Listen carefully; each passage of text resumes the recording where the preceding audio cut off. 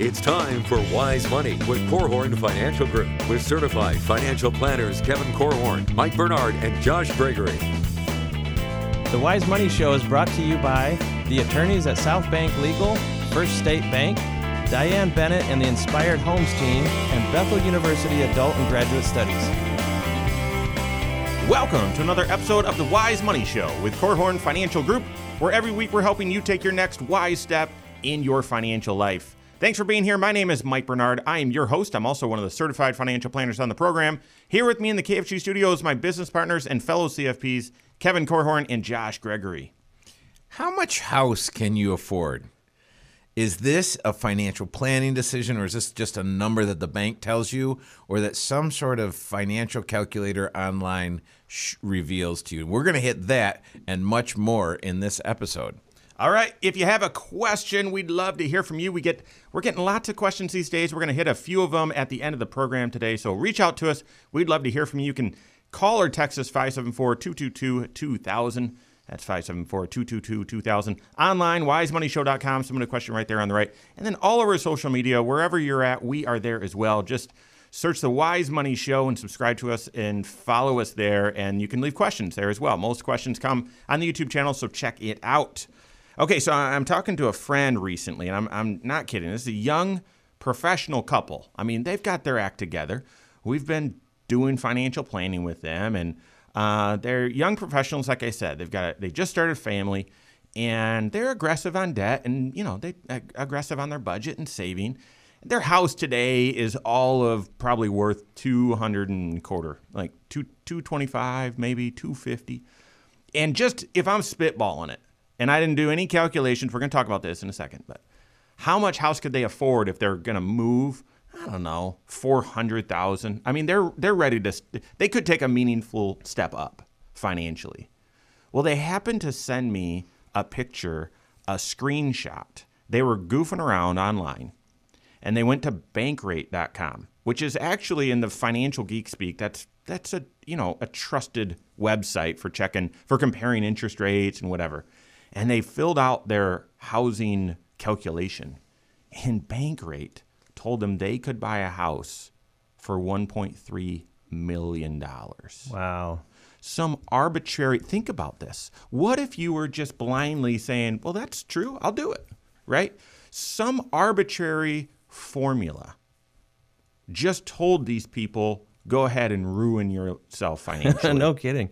That's 3 times what your gut was saying? Correct. You said maybe 400 would be appropriate? And that would be a stretch, but I think they could probably do it. Uh-huh. Yeah. Unbelievable. Yeah, that sort of thing just gets me fired up because, you can find professionals out there. There are some, I'll call them unscrupulous lenders that just want to get you into the biggest mortgage they possibly can because maybe there's a payday attached to it for them or something. Not everybody is that way, but there are some. Mm-hmm. And if you lean on them to guide you on a calculation like how much house can you afford, it's very possible that their risk tolerance for your life is different than your risk tolerance for your own life ought to be. Yeah, I mean that was the surprising thing about this Bankrate, and this show isn't about Bankrate. The show, right. the headliner topic is how much house can you afford.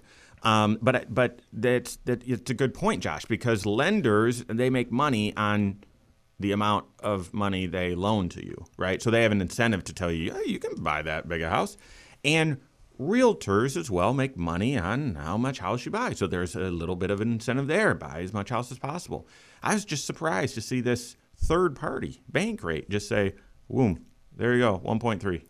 Well, it is crazy. Yeah, there are a number of factors that go into this, including what your income is and what kind of assets that you have to do. But I think it's almost kind of backwards to say, hey, how much house can I afford?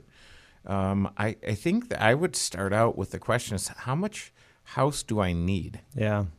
And as I calculate things, the calculus for me is always, how can I get as much as I need for as little as possible out of pocket? Oh, that must be awful being married to you. It is So bad. It's not just for that, Mike. There's a number of other reasons, but that would be included in the mix. But that's the question, because what do I need as far as the practical purposes, and what is the purpose of the house? Because I would say, hey, listen, if I could afford a $1.2 million house, how many rooms in your house do you want to have that you haven't visited in the last 3 or 4 months? Right. Except to vacuum and Right, except to wipe down, get the dust it, cobwebs, that sort of thing. get the cobwebs out of the corner, and pick up the dead stink bugs, and do stuff like that. So I think, well, how many of those rooms do you want in your house? And some people live in their houses, and some people just sleep there. Yeah, right. So you'd look and you say, well, what is the purpose of your house? I can tell you this: my wife lives in our house, and for the most part, I sleep in our house. Well, but houses are very emotional decisions. For many Americans, it's going to be your biggest or one of your biggest assets in your financial life, and my rich dad said that was a liability, Mike. well, that's true. That is Okay. true. So just and keeping it so real. it's big decision, an emotional decision. How do you? So yes, I agree. Start with, well, how much house do you need? But how do you figure out the financial side of it? How do you figure out? Because even if you say, hey, I need this much house, but the finances don't match up with it. How do you tackle this financially? Well, What do you consider?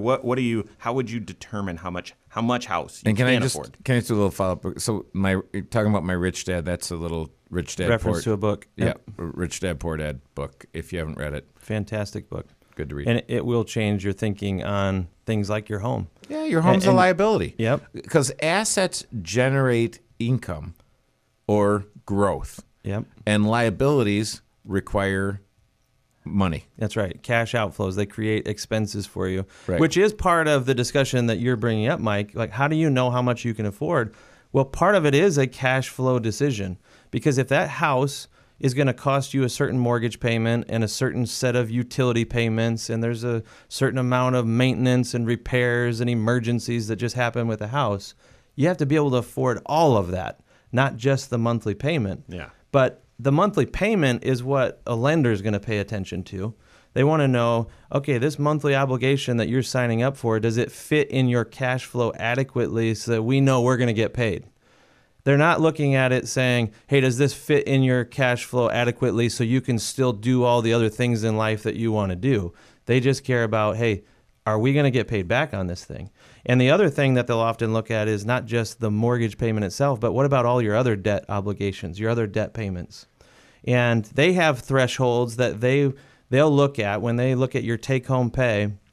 They want to see you usually below 28 to 30%.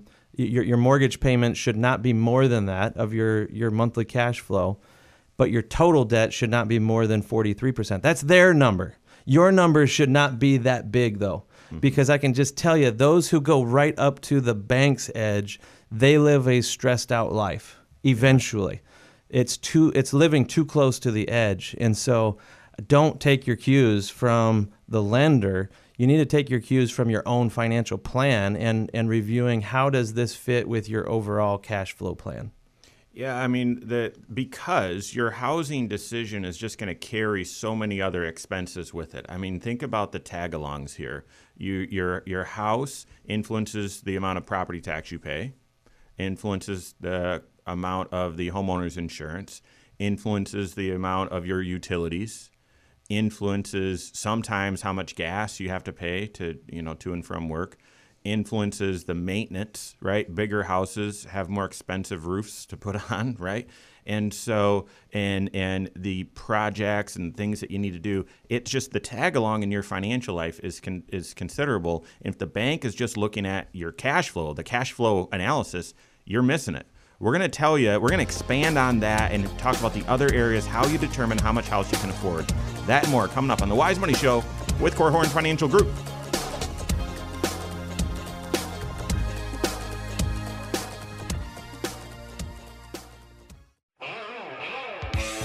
This is Wise Money with Korhorn Financial Group.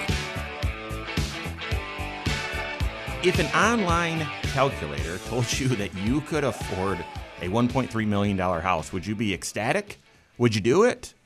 Or would you say, I must have a virus on this thing? I don't know. How much house can you afford? That's what we're talking about today. How much house you can afford, not how much horse you can afford. So thanks for being here. This is the Wise Money Show. My name is Mike Bernard. Here with me in the KFG studios, Kevin Korhorn and Josh Gregory. If you listen to podcast, every episode of the Wise Money Show is on podcast wherever you go and enjoy it. Check it out. Search the Wise Money Show.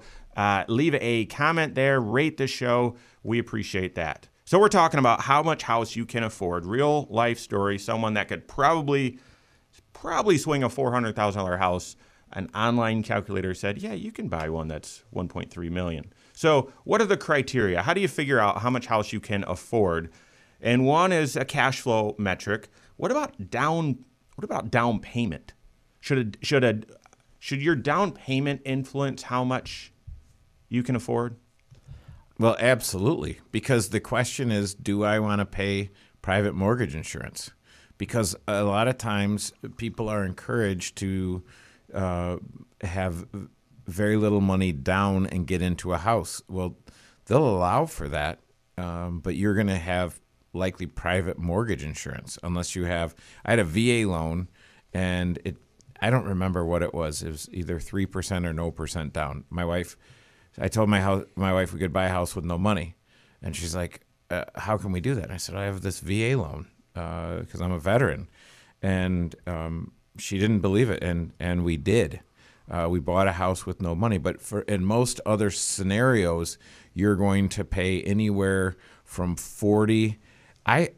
We actually started helping some folks at the very beginning of this year. They were paying over $300 a month in private mortgage insurance. That's the highest I've heard of. And they didn't know it. Wow. They didn't even realize it. So this is where you say, okay, what expenses do I want to have? Am I okay with private mortgage insurance? And it's tough to save up enough money to have that big down payment, but I can tell you this, there's a huge difference in your mortgage payment if you can get it's amazing to me with relatively small amount, a $50,000 down payment gets you into a $250,000 house with a $1,200 a month payment. That's pretty amazing. Yeah. Now, you're exactly right. The down payment not only determines whether or not you're going to pay private mortgage insurance and what your ultimate payment, the amount of loan is going to be, but it also determines how much of an escape hatch you have built into your house as well. I mean, there's a reason that PMI is there. I mean, and PMI is a fancy word for saying just extra cost. The bank, I'm all for paying something to get something, but you don't get anything else. This is the bank's charging you a little bit more because you're a greater risk. If you don't have enough equity, usually 20%, and the bank's going to force you to pay a little bit more in case the value of your house goes down, or they want to secure their collateral. That's right. Right? Against their loan. In case you default on the loan, they want to be made whole. Mm-hmm. So that insurance protection is there to protect them, not you. This is different than your homeowner's insurance. But they're just not being meanies. It's because you don't have a lot of buffer there. You don't have a lot of safety net there. That's right. Yeah, that's a risk. So it's either an increased interest rate or private mortgage insurance, and really private mortgage insurance is a better deal because you can get that taken off. So that's right. But the banks are going to transfer the risk. They're not going to live with the risk that you have too little equity in the home, because the banks don't want to own houses. Right. Yeah. They want to lend money. Yeah. And ultimately the risk is that something changes in your financial life so that monthly payment that everybody believed was just easy, you're going to be able to handle it just fine, something changes and now all of a sudden it's not fine. And you need to sell your house. If you've got at least 20% equity in your house, you have room to move on the price to sell that thing, to get out from underneath it if you absolutely had to. There are some tragic stories that happen every so many years where folks maybe bought a house with less money down than maybe would be ideal. They bought maybe more house than they could really afford, believing that they have a bright future ahead of them. And certainly at that time, they have plenty of confidence because, all the evidence is saying, hey, our trajectory is great here. But events happen. Entire industries can get rocked by certain events. And all of a sudden, if you and all of your coworkers and all your competitors across town are in a situation where you don't have a job anymore, or your industry just took a 30% hit and there's a whole bunch of people trying to sell their house and relocate to a different area where there's maybe more opportunities. Now all of a sudden you're competing to sell a house at depressed prices, and what if you can't go down as low as you need to on price because you just don't have any equity in the house? Or what if you're thinking about, normally there is a cost to selling your home. I cannot be the realtor of my of selling my own house. Diane Bennett and experienced realtors, they're just going to be able to see things that I can't see. They're professionals. And there's a cost to doing that. There's a cost for the title work. There's a cost for that assistance. And normally that cost all in 8-9%. I usually, for budgeting, because I'm just sort of conservative, I usually say, it's going to cost you 10% to sell your house. And maybe you throw in there, because the inspection's going to come back that I've got radon and I need to fix this or whatever. And so some of you might balk at that. I'm trying to be conservative. But if you've only got 20% equity, and and possibly you won't be able to sell your house for as much as you think it's worth because of whatever the reasons, and you've got to also pay 10% to a realtor, that doesn't leave you much wiggle room to then get into the next house, right? And so I look at that 20% down payment. That's got to be a minimum. We're going to talk about first home purchases here in a minute, but the other, so cash flow, down payment. The other big factor that I see three big factors. Your monthly payment's got to fit. I like less than 25% of your take home is what your mortgage payment is. I like that as a boundary. And then I would want, the right house that you can afford fits within that is my thinking. You can put at least 20% down on the house. And then the third criteria is you've got to still be able to adequately fund all of your other major financial goals. And this is one that you guys, as financial planners, we see this one violated all the time. Sometimes people allocate money to their mortgage before they even realize they needed to allocate money to this different goal, right? So here's a scenario. I had someone early on. They were just starting a family. They were both working because that's what you do when you don't have any kids. And so they were in the small house. So they were going to start having kids, and they needed to get into a bigger house. And they were thinking, well, could one of us stay home to take care of the child? And they did all this budgeting work and said, yes, we can afford this bigger house on one income if we make these cuts. And I looked and said, if you want to help that child with college, if you guys someday want to retire, and there were a few other things, guys, there's no room for any of that other stuff. Yes, the monthly budget can work, but it's a monthly budget without all of these other things that are priorities to you. Yeah, that's why your financial plan is what helps you figure out if you say yes to that bigger mortgage, what are you also saying no to? Yeah. So we're going to break that down even more. So are those the three criteria? Are there more than that? But then also, what about first house? And then what about the downsize in retirement, that concept? So that and more coming up on the Wise Money Show with Korhorn Financial Group.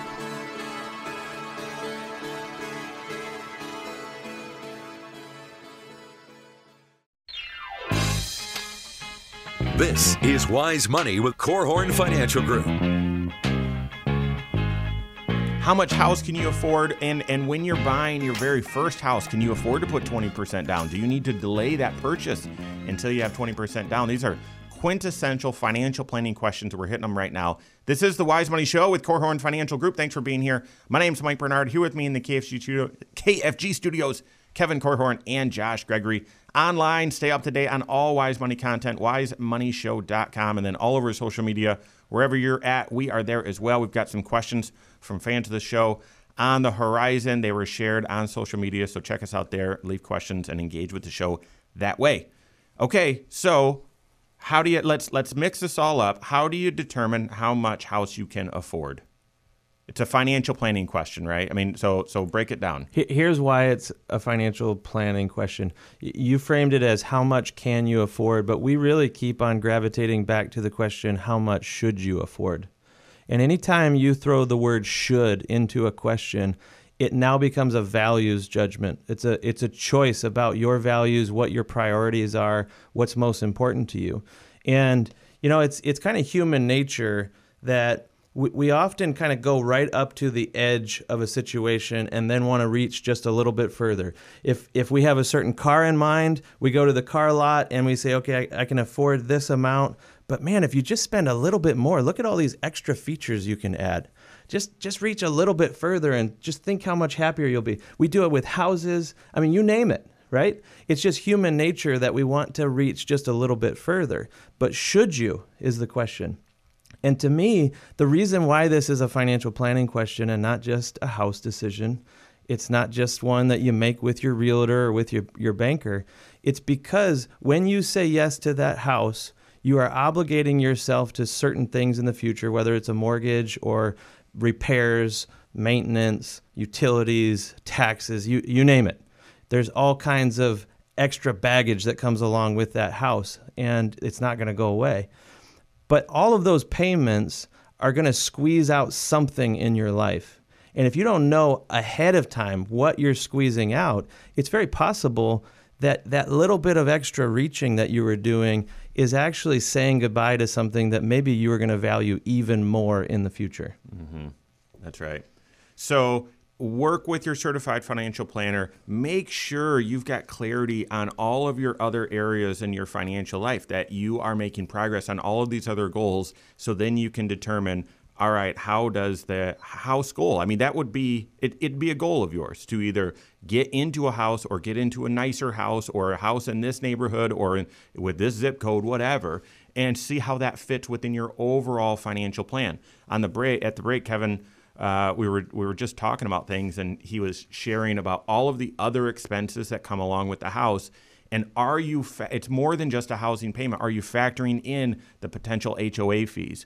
Are you factoring in the property taxes and homeowners insurance? Likely you are, because banks have learned they're going to force you to escrow pretty much every mortgage now, at least in our area, they will. But have you factored in the other costs? And, this is really geeky, but I look at when we bought our first home, it was, I'm working my budget, and then what would the budget look like in this house? And you've got to add a thick slice in for utilities, a thick slice in for, when we bought the second house, and Josh, I'll just tell you, I'll air it out right here. Our limit was $250, like that was it. And we saw the house at $265, and I'm a firm, disciplined. Everyone says there's a limit, and then they go over. And I was like, no, we are not going over. We're not.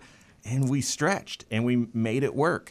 But when I got that first electric bill, I was sweating, and not because I just turned the thermostat off.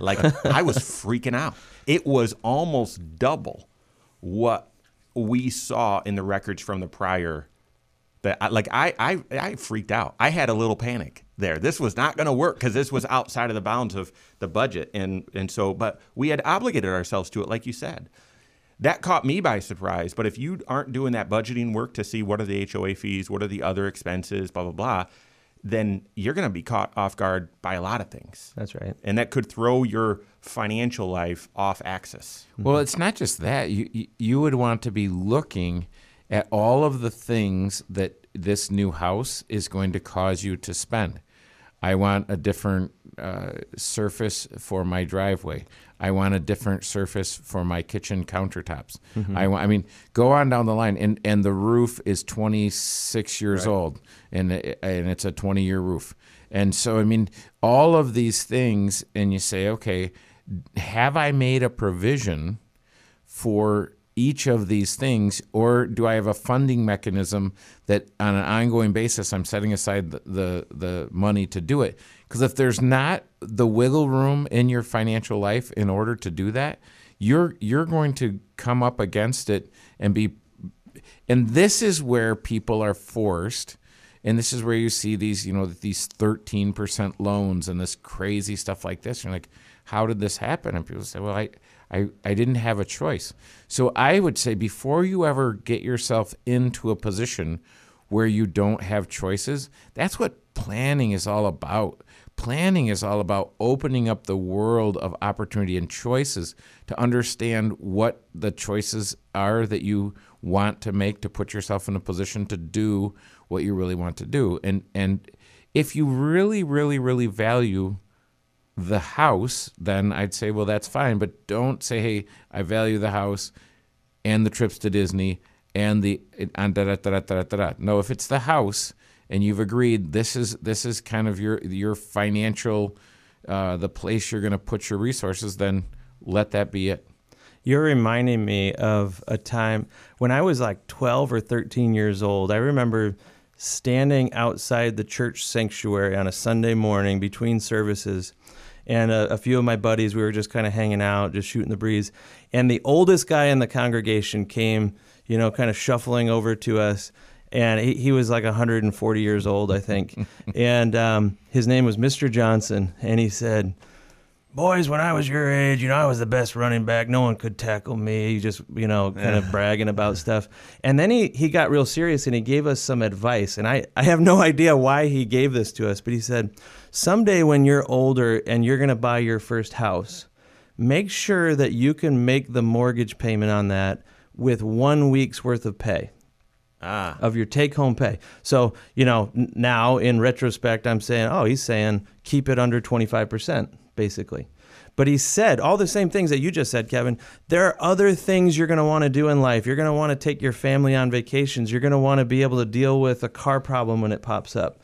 You're going to want to be able to adjust. But if you make your payment with 1 week's pay, he apparently got paid weekly.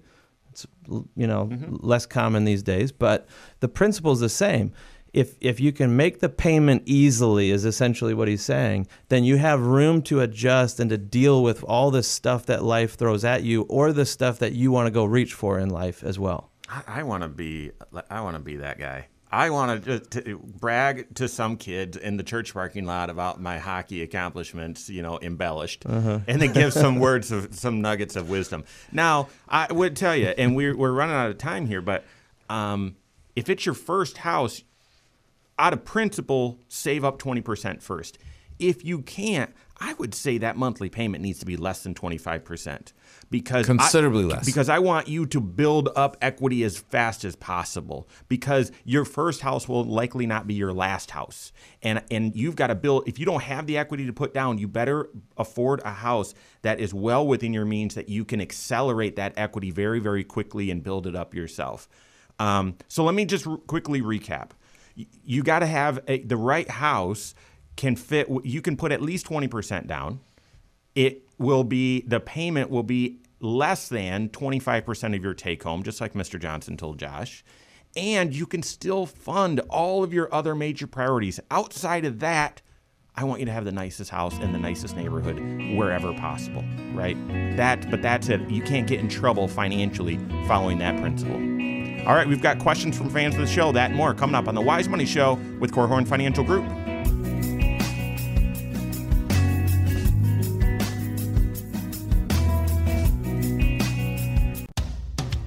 This is Wise Money with Korhorn Financial Group. The Wise Money Show is brought to you by the attorneys at South Bank Legal, First State Bank, Diane Bennett and the Inspired Homes team, and Bethel University Adult and Graduate Studies.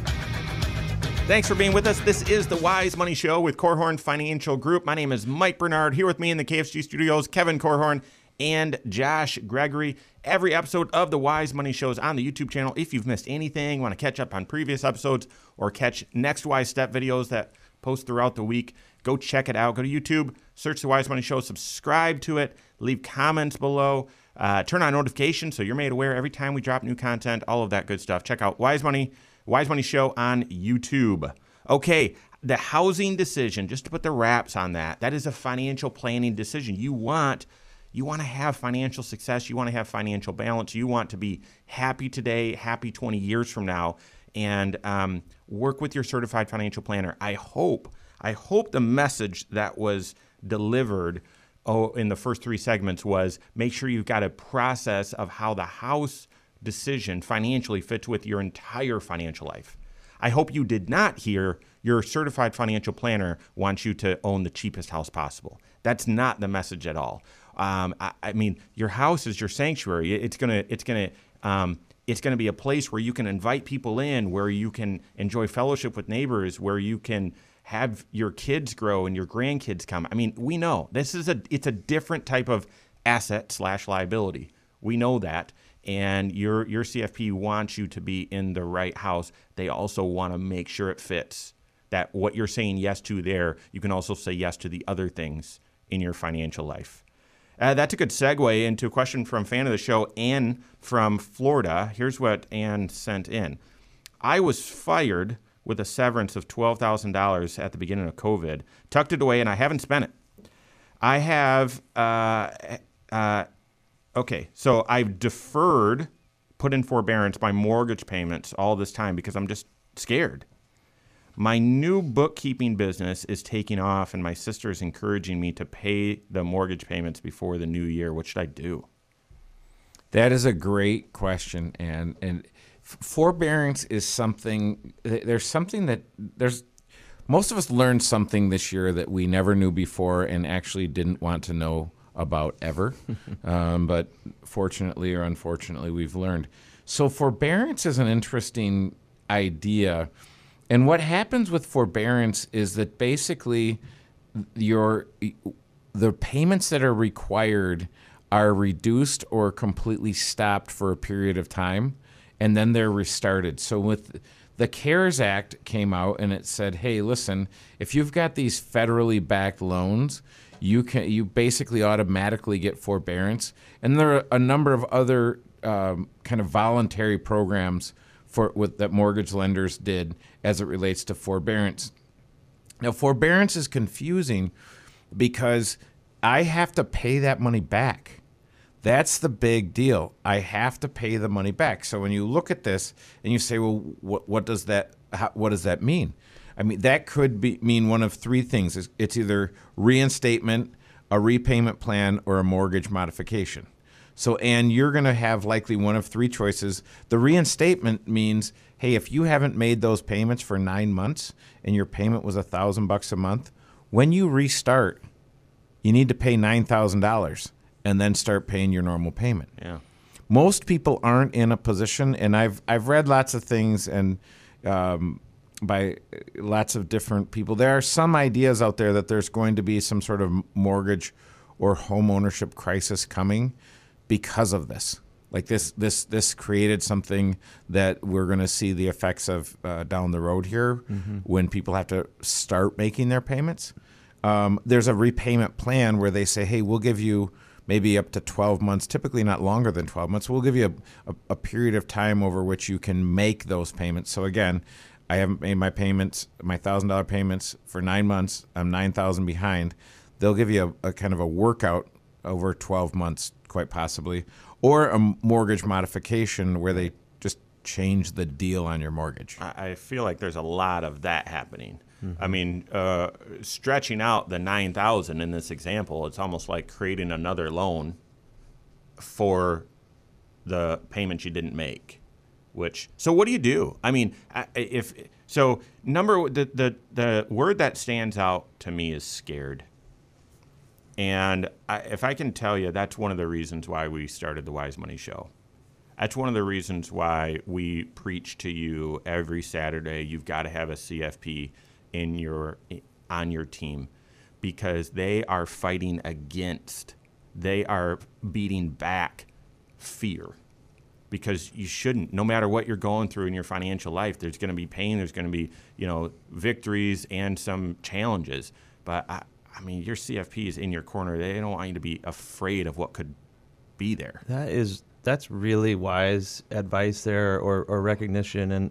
And you're pointing out, Anne's saying, not I was scared, so I turned things off. She said, I am scared.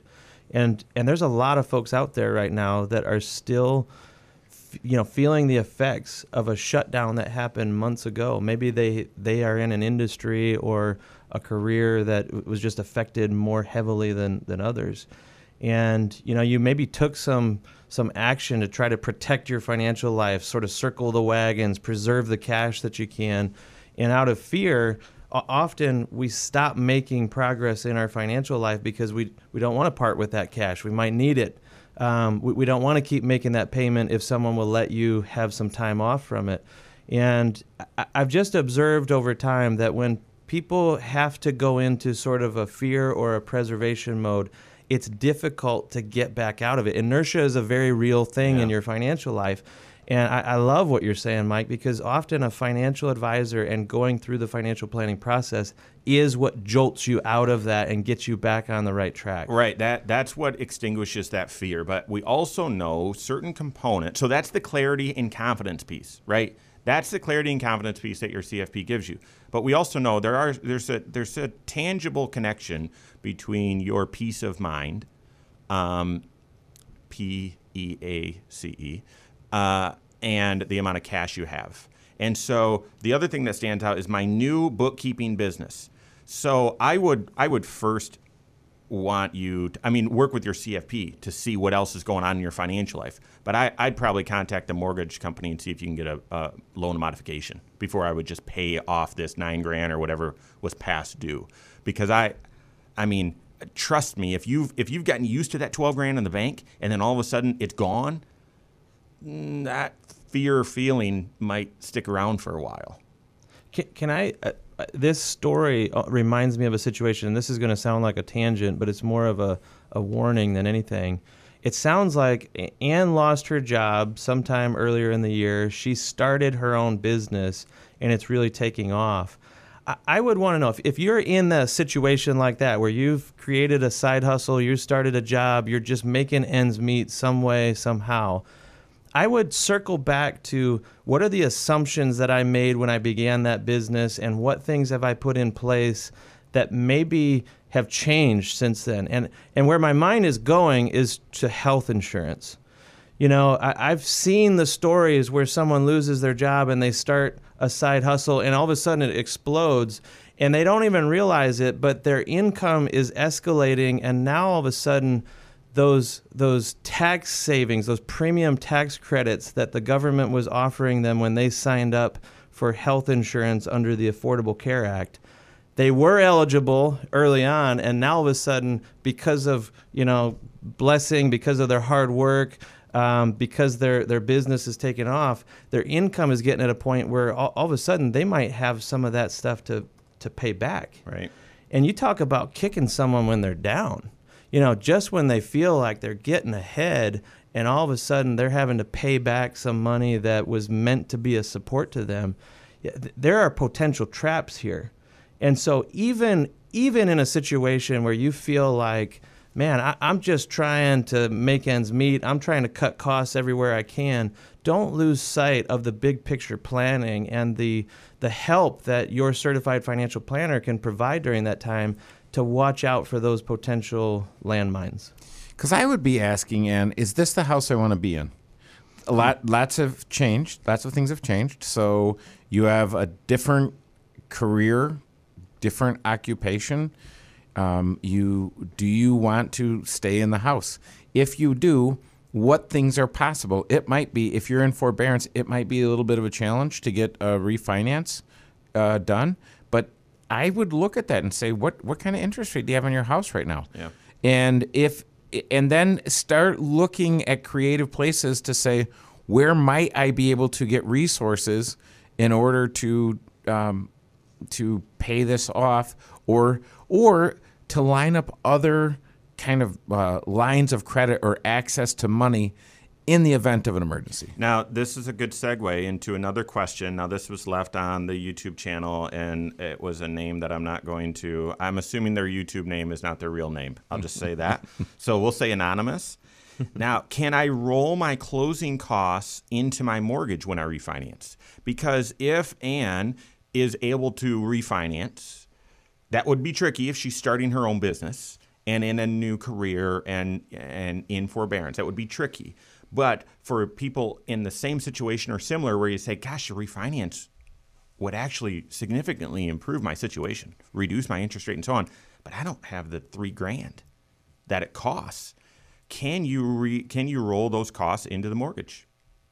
I mean, the answer is yes. People do it all the time. It'd be interesting to know what the statistics are, how many people do it, but it often solves the problem of needing this upfront cash in order to refinance. You don't want that to be the hurdle that prevents you from getting into a mortgage that you would want to have forever and dramatically reduce some of the interest that you're bleeding each month. Do banks call that a cash out? If you're not taking other cash out, but just to cover that? Because we've talked about cash out refinance a couple times. I think they call that a rate and term refinance. You're allowed to roll that cost in without paying a little bit higher interest rate. If you were to go pull money out of your house by taking a bigger loan than actually you have to, so maybe you can buy a car or do some home improvements or something, that's called a cash out refinance, as its name. I mean, that makes sense, right? But just rolling the closing costs in doesn't cause you to pay a little bit higher interest rate. Mm-hmm.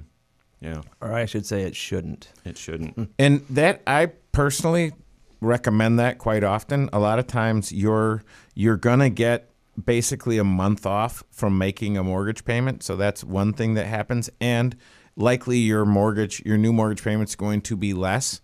But if it's at all an obstacle or a hurdle or creating any friction between getting that done, the only thing I would tell you is I saw someone they were working with a company on their mortgage online out of Detroit. That's all I'll say.